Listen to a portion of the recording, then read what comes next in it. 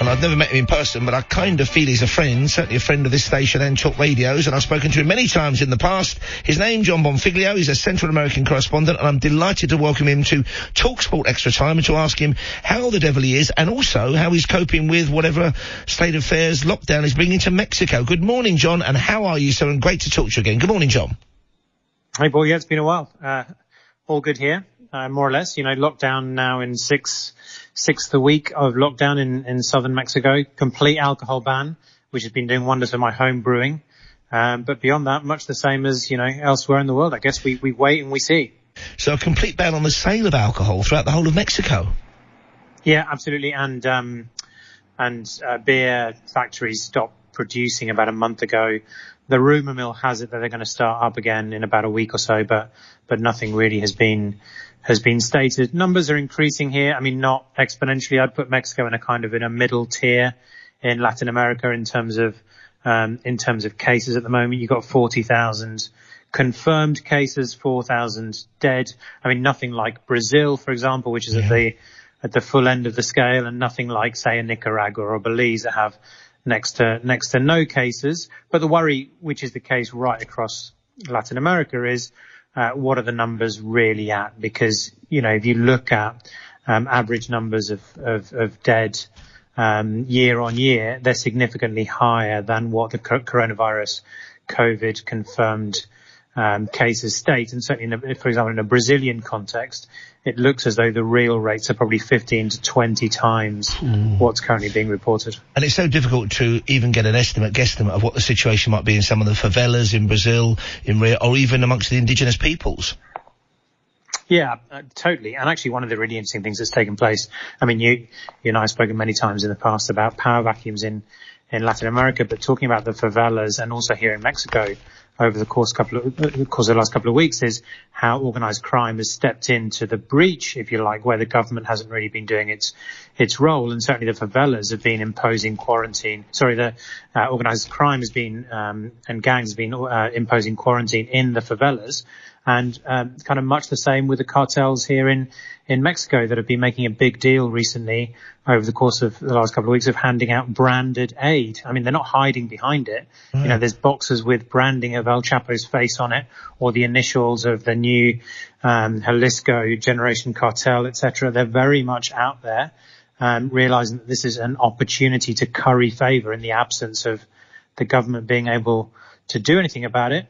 And taking charge of the situation. So I've come to think of it and begun to report on it as a kind of a series of secondary effects that coronavirus is causing across the region, which were kind of unexpected. And for sure, not the emergence. I mean, organized crime was already here, but how organized crime has decided to organize itself, unsurprisingly, and step into these gaps has really been quite remarkable to see. Now, we've also had reports that Donald Trump, for example, is talking about trying to paint the wall between Mexico and America such it is black to make it hotter in the sun. But also, I think some Catholic aid workers are trying to get the White House, trying to get Donald Trump to release funds for Central America, which, of course, is also taking a bit of a huge economic hit during the pandemic. What's the latest on that, as far as you know, John? Yeah, and we know that the economic hits, that in particular the Northern Triangle of Honduras, El Salvador, Guatemala, the more that they get economically hit, the more that generates migration north. And actually another one of the secondary effects that we've seen take place is, for example, in Guatemala, 15% of the cases of the coronavirus case in Guatemala have arrived by aeroplane from migrants that have been returned, that have been deported back to Guatemala. It's kind of surprising a little bit that he's talking about economic stimuluses in that region, because that's certainly more the line of what the Democratic Party would say, and certainly did throughout the primaries. But I think at the moment, and I guess it's not really new in terms of his modus operandi, he's kind of throwing anything out there at all to kind of distract attention away from what's taking place in his backyard. Now, you mentioned some of the maybe unforeseen ramifications of the coronavirus pandemic, and obviously the important thing is, to keep the death rates down, to stop infection, but also it impacts on every level of life, and we're a sports station, and I've been reading that there have been some quite almost draconian sounding decisions about Mexican football going forward, John. Yeah, I mean, again, across the region, there's really, I mean, every day brings new stories, much in the same way as in the UK, with the Premier League. Is it going to return? Is it a good idea? What are the doctors saying, etc.? And so there's a lot of the news cycle is being generated across opinion, the pros, the cons, and obviously, the economic component of all of this too. As things stand, the Mexican League is postponed, as is the case with much of the rest of Latin America. It's only, of the big leagues, it's only Argentina that's formally cancelled its league. I mean, I would have thought that a few more will get cancelled before, we're at the end of this, but certainly at the moment, again, we wait and see what takes place and whether it's going to be behind closed doors, etc. But a subsequent problem, which again I know has been stated in the UK, is in terms of the players testing positive themselves as well. And that's pretty much happened across leagues in Latin America prior to the leagues being shut down as well. So, a kind of catch-22, I think, across the region, and Mexico being one of the biggest leagues in the region is also being looked to for leadership on the subject and in the area. And I think there's talk of them suspending all promotion and relegation for 5 years in the Liga MX. Yeah, potentially. I mean, that seems to be fairly draconian. And again, I think in terms of the news cycles, even the extreme outlier opinions get a hearing. It's difficult to know, what's eventually going to be imposed and to what extent. I mean, obviously there is autonomy in terms of national football associations and stuff, but I would imagine at some point FIFA will step forward also with a bit more guidance and leadership in the subject as well. I mean, in terms of the Mexican, first division, it's not that big a deal anyway in terms of relegation, because only one team gets relegated anyway. It looks much more like the major leagues in baseball in the US than it does a Premier League scenario. I mean, there is some backwards and forwards, but it's not that much in a standard context. So if anything, it's an opportunity for the big clubs to cement their hold on power, even more than they had before. Although, of course, football is incredibly popular in Mexico, as it is worldwide, but I know in Mexico it's amazingly popular. I wonder how the fans will cope and react if matches are played behind closed doors, which seems to me to be the only really sensible way, at least in the short term, to move forward. Yeah, I think Mexican society, certainly what I've observed, actually, which has been interesting, is that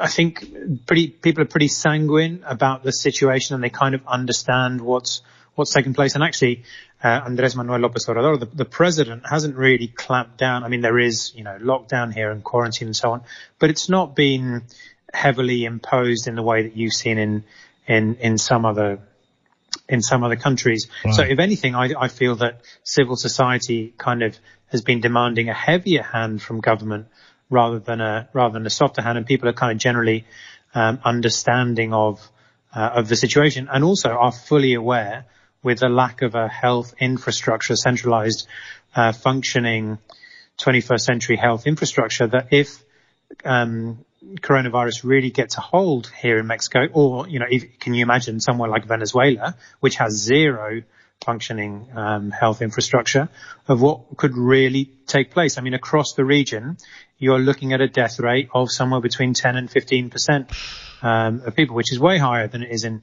a lot of other countries. And that's without any health service or infrastructure really beyond. I mean, Ecuador for sure has, and maybe some parts of Brazil have basically collapsed, but more generally across the region, the health services are still largely in control, if you like, in inverted commas, of the situation. But if numbers, started to spike, it would become absolutely horrific. Now, I saw a photograph a couple of weeks ago, and I've become strangely obsessed with it since then, and with the story behind it, which is why I'm so delighted you're back on with us.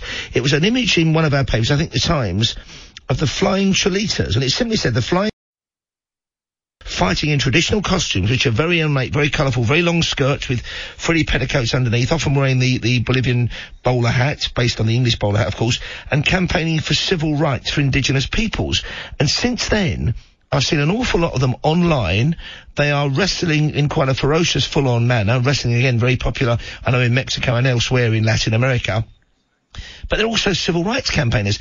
This is an amazing movement, I think, John. It's an astonishing story, this. It is, and little known up until a couple of years ago, when it's become something of a tourist attraction in La Paz, or rather in the outskirts of La Paz. As you say, that the costumes are very traditional, and I guess a lot of people, when they close their eyes and think of the cholas or the cholos in Bolivia, will imagine the bowler hat and the braids and the colourful long skirts, etc.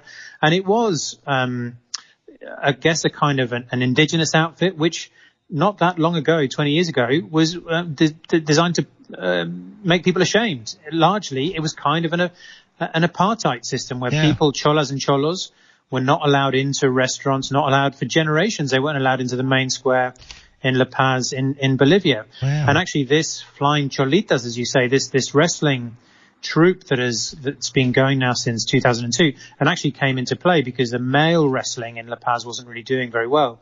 So somebody took a punt on the Cholitas, coming front and center, has really taken not just the country and its regional neighbours by storm in terms of, I guess, a new and emerging sport, or a variant on a sport, if you like, but also has in parallel seen accompanying the sport a number of high profile topics of conversation, including battery, abuse of women, etc., women's role in society, which has really emerged as a talking point alongside it. I've been reading a lot of comments, actually, people going to see the shows who say how they find it so difficult to see women being hit, because the Flying Cholitas is a women's troupe, but they also wrestle in amongst the men. So it's not just that you go and see one night of Cholitas fighting, and sometimes there's overlap. So sometimes the men wrestlers will hit the women, etc. And a lot of comments have been saying about how offensive that is to see women being hit in that way. But actually, that's the whole point. That's why that's being depicted in that way. It's to bring it out from behind closed doors and make it a political point. And even more so, the fact that these are indigenous women who were the lowest of the low historically in Bolivian society. And am I right, John, in thinking that Cholita used to be a negative term, a pejorative term? Does it mean something like mixed race? What does Cholita actually mean? Yeah, you're right. It was a Spanish epithet which was used, almost spat out, on the street.